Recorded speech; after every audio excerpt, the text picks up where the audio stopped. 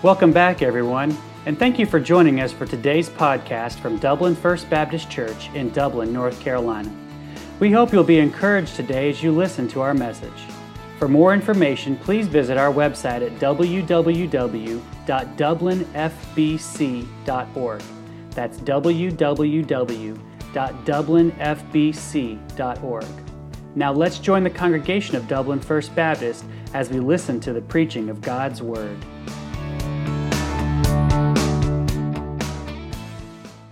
Psalm 84. We're back in the book of Psalms after a break from our studies in it during the month of April and into May. We're back to God's hymnal tonight, and we've got a song that's given to us by God here about worship and why it is so wonderful for us when we meet together to worship our Lord. And as far as genres go, there's different types of psalms. This is the first one that we've come across of this type. It is a pilgrim song. You might have heard of them referred to before as Psalms of Ascent. Most of those are found in Psalm 120 to 134. They're songs that the Hebrew people would sing on their way up to Jerusalem, to the temple, to worship God from whatever town or village was their hometown. Let me give you an illustration that's going to, without a doubt, date myself here. But do you remember long before the era of cell phones or in-car video capabilities, you'd play a game on long trips in the car? Maybe we'd see what license plate, farthest away. Sometimes we'd sing songs. That didn't usually last too awful long. Didn't stay on tune, my sister and I. That's what's going on here. Songs they would sing as they traveled up to Jerusalem for at least three of the high holy days, whether it was the Feast of Tabernacles or Passover, things like that. The author, we don't really have that listed here. The Psalms of Asaph ended in Psalm 83. Now, it's possible that this was written, it says for the sons of Korah. It's possible it was written by one of them or by a group of them, but really only says for the sons of Korah. They were ministers, probably music ministers in the tabernacle and then the temple. Charles Spurgeon, John Calvin, Martin Luther, they were all in agreement that this psalm has David as its human author. Spurgeon said it drips of the poetry of David. And Martin Luther said this was his favorite psalm. Psalm 84, he called it the pearl of the Psalms. Let's read it. It says, "How amiable are thy tabernacles, O Lord of hosts! My soul longeth, yea, even fainteth, for the courts of the Lord. My heart and my flesh crieth out for the living God.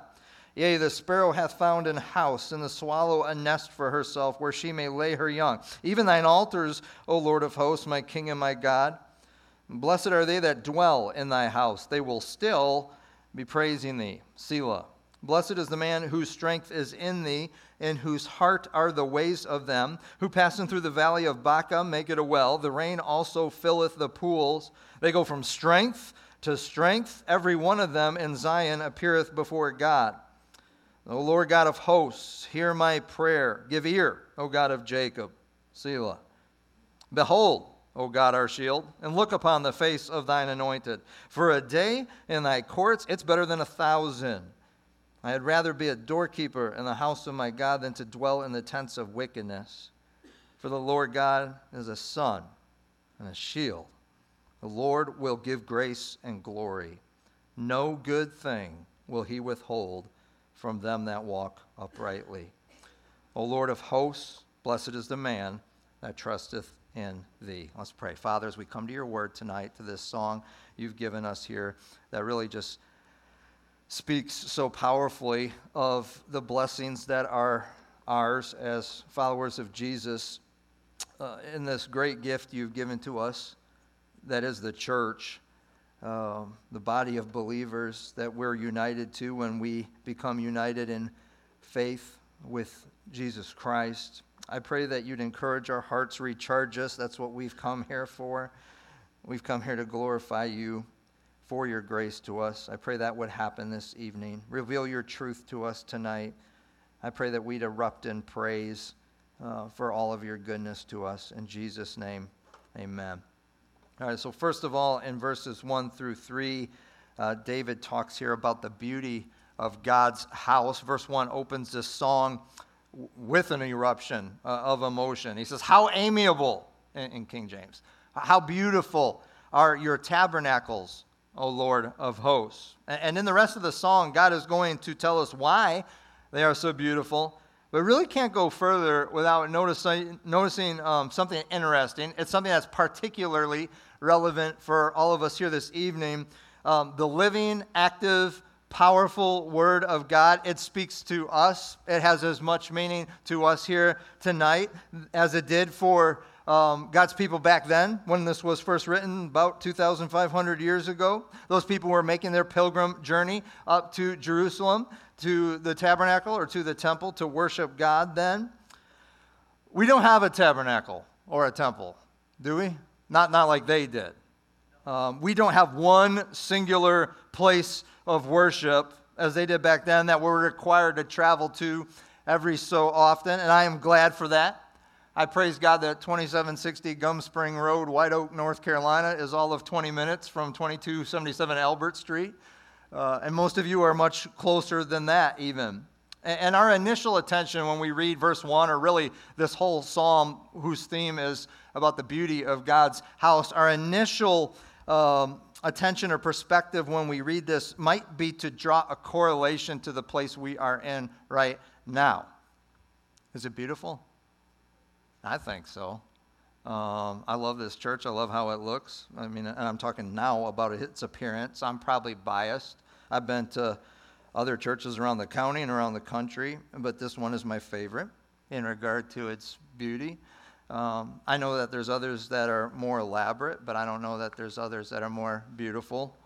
And I'm pretty old school. A lot of you know that as far as the aesthetic I appreciate.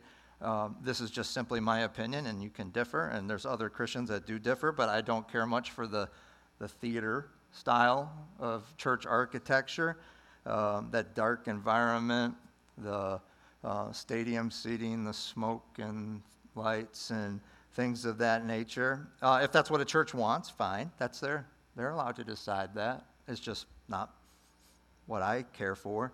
But the beauty and appearance of my favorite church here, regardless, that's really not the correlation that we're to make when we read verse 1 and the rest of Psalm 84. Because what is the temple of God? What is God's dwelling place in the New Testament for the Church of Jesus Christ, which would include us here today? What is it? It's us, right? The believer. Yeah, it's the Holy Spirit indwells the believer. And so I want you to notice, even way back then, when God first inspired this to be written, in verse 1, please notice it says, how lovely or how amiable are your tabernacles, O God. Now, they didn't have tabernacles. They had a tabernacle, which was replaced by a temple.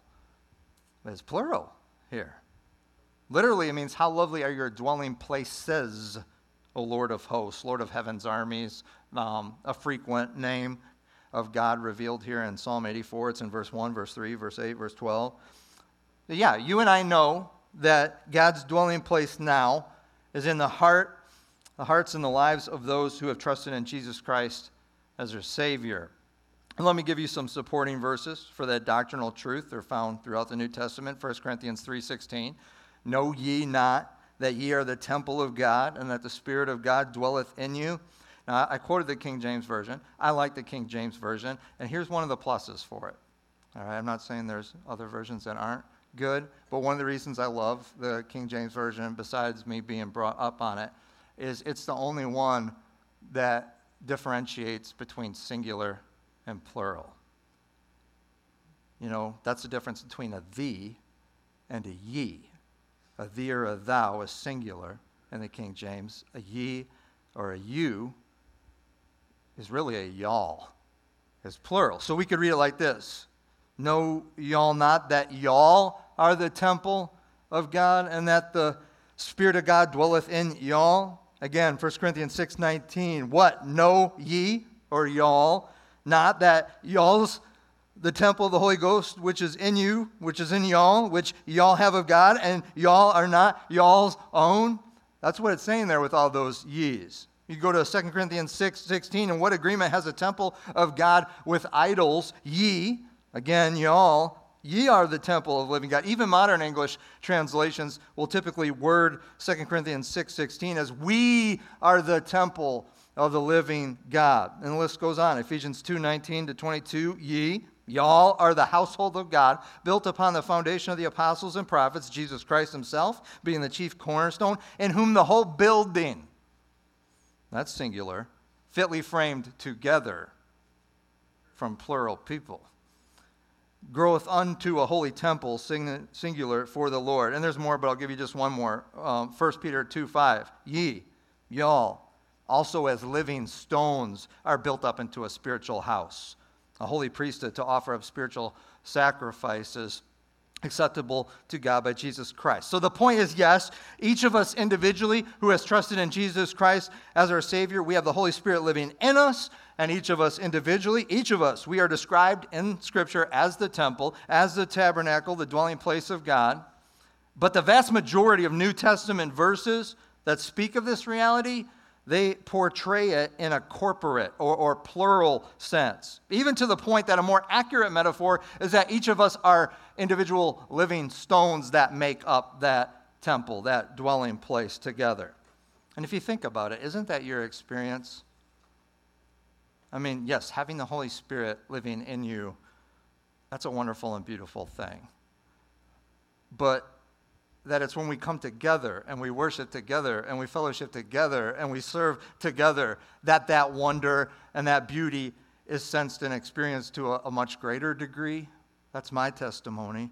So yeah, how amiable, how lovely are your tabernacles, O Lord of hosts. And that's why the psalmist, he continues this eruption of emotion in verse 2. My soul longeth, yea, it even fainteth for the courts of the Lord. My heart and my flesh cries out for the living God. Soul, heart, flesh, his whole being, every part of him longs to be together with God's people, to experience the presence of God with them. Now it's also a placid location.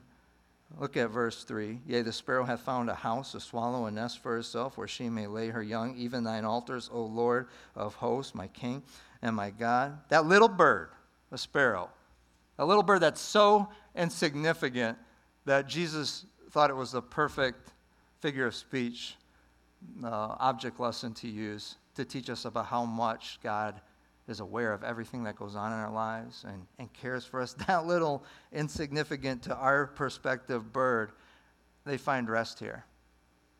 And they really do. I mean, if you walk in that office door, you'll see one, right? That's why I tell Mike, don't knock that down. Isn't that what I told you?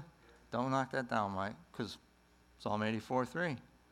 A sparrow. Now, if I know it buzzes Miss Kitty's head sometimes and almost knocked Pastor Daniel over. Just be aware if you're going out that door or in that door. And sometimes they make a mess, right? But look at Psalm 84:3. It does. You know, we find rest here. There are times when I am laden down with anxieties and pain and despondency. And Satan has told me before, not while I've been pastor here, right? But because it's really not an option. But prior to me being in full-time ministry, Satan has said, it's been a rough day. You've had a rough day. Stay home. Take care of yourself. You don't need to run out to church. Just take it easy. Worst advice ever. I mean, that's been my testimony. I've listened to that advice from Satan. Worst advice ever. Listen, when you are in that state, there is not a better place for you to get to. There is no more beneficial place for you to be than with God's people, gazing at your Lord and Savior, encouraged by your brothers and sisters in Christ to press on with your mind off of yourself for a moment and your mind fixated on, consumed instead with the glory of God. Don't listen to Satan when he tells you that. That won't do you a bit of good. And that's the beauty of God's house, verses 1-3. Now, verses 4-7 talk about the blessing that we get from it. And it's only going to be a blessing that's realized in its fullest extent if it's our perpetual lodging. That's what verse 4 says. Blessed are they that dwell in thy house. They will still be praising thee, Selah. So the Hebrew word dwell, yoshab, it means to sit. So y'all are doing a good job. It means to sit. It means to remain. Those who are blessed by God's beautiful house, they're those who remain there. Not go from here to there, hopping around. Not those who go in and out whenever it fits into their life schedule without inconvenience. No, dwellers, remainers. They're the ones who will be happy. They're the ones who, that's what blessing means. They're the ones who will receive the fullest blessing from being a part of God's house, because they get to be a part of the perpetual praise that's going up. They will still be praising thee. They get to hear the whole counsel of God consistently delivered from God's word. And it says Selah, meaning pause. Let's just pause in the song. Stop and think about everything we've just learned from the Lord. And dwelling as part of God's house will also result in a powerful life. We need to read these 3 verses, 5, 6, and 7 together. The blessing that we will get from being a consistent, dwelling, remaining part of God's house, the blessing is strength, a testimony of a powerful life. Verse 5, 6, and 7. Blessed is a man whose strength is in thee, in whose heart are the ways of them. Who passing through the valley of Baca make it a well. The rain also filleth the pools. They go from strength to strength. Every one of them in Zion appears before God. In verse 5, that second part, those whose heart are the ways of them. It means that these are people who know how to draw near God, and they desire it, with the kind of desire verse 2 talked about. In verse 6, some of you have been to Israel, I never have, but there's a place there called the Valley of Baca. It's a dry place, but the only thing that grows there is like some scraggly balsam trees, not much else. And the metaphor, the picture that's given here is that those who place their trust in God, those who long for God's house, those who dwell and remain in his presence, they will refresh life's dry places. They turn wastelands into water wells. Isn't that who you want to be? I mean, isn't that what God calls Christians to be in this world? Refreshers? Pool fillers? God knows we got enough dusty musties in this world.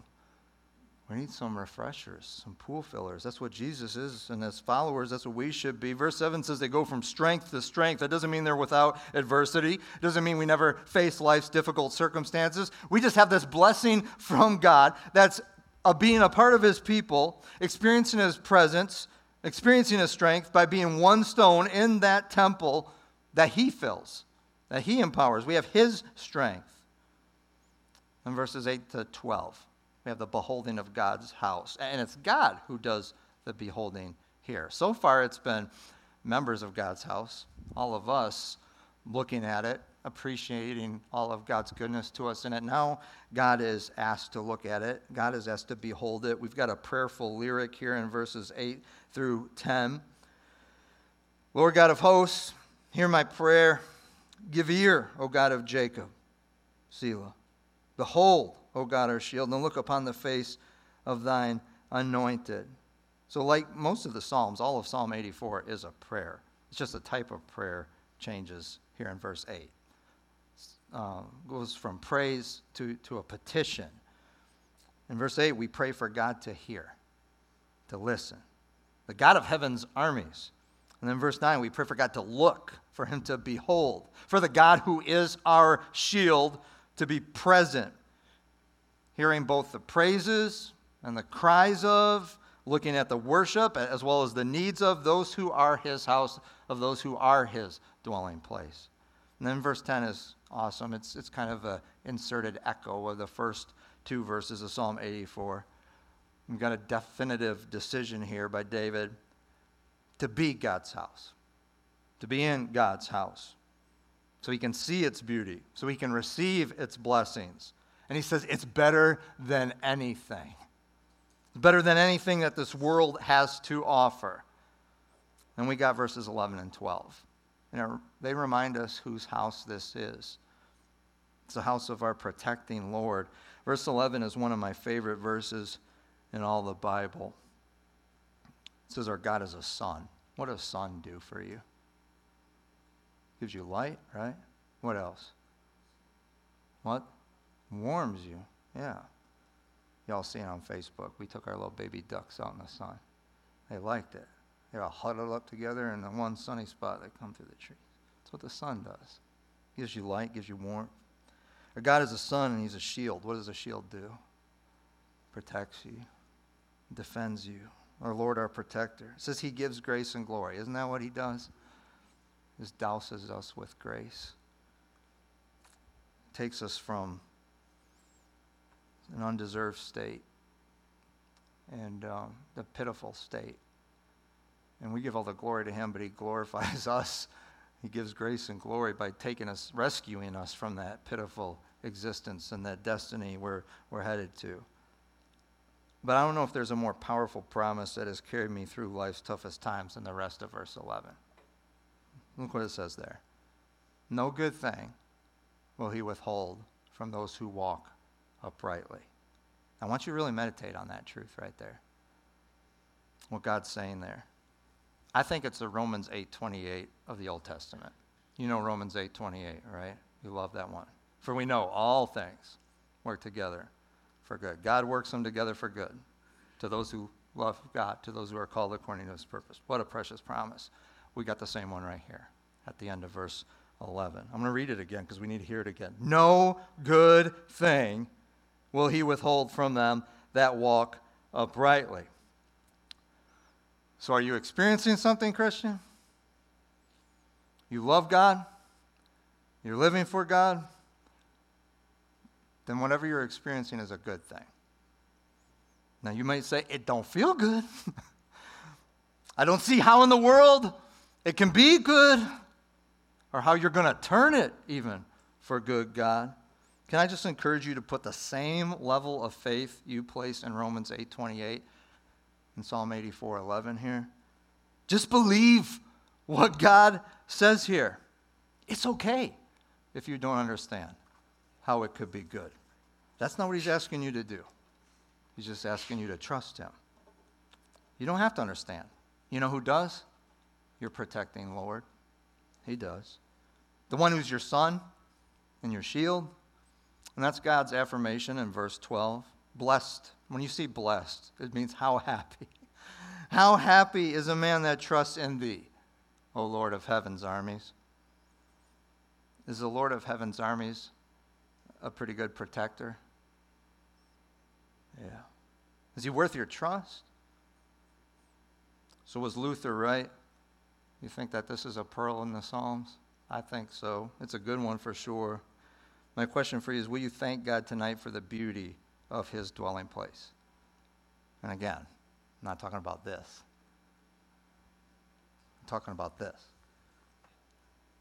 It's beautiful, isn't it? I think so. I thank God for every one of you. Beauty of his dwelling place. Will you thank him for the blessing of it? Are you blessed when we come together? Are you encouraged when we worship together and serve together and fellowship together? One thing I didn't notice is it says in both in verse 2 and really the message of verse 10, it isn't even talking about being in the temple. It says in verse 2, his soul fainteth for the courts of, that's the outer part where people would assemble. And one of the most encouraging things for me to see is pre-service and post-service.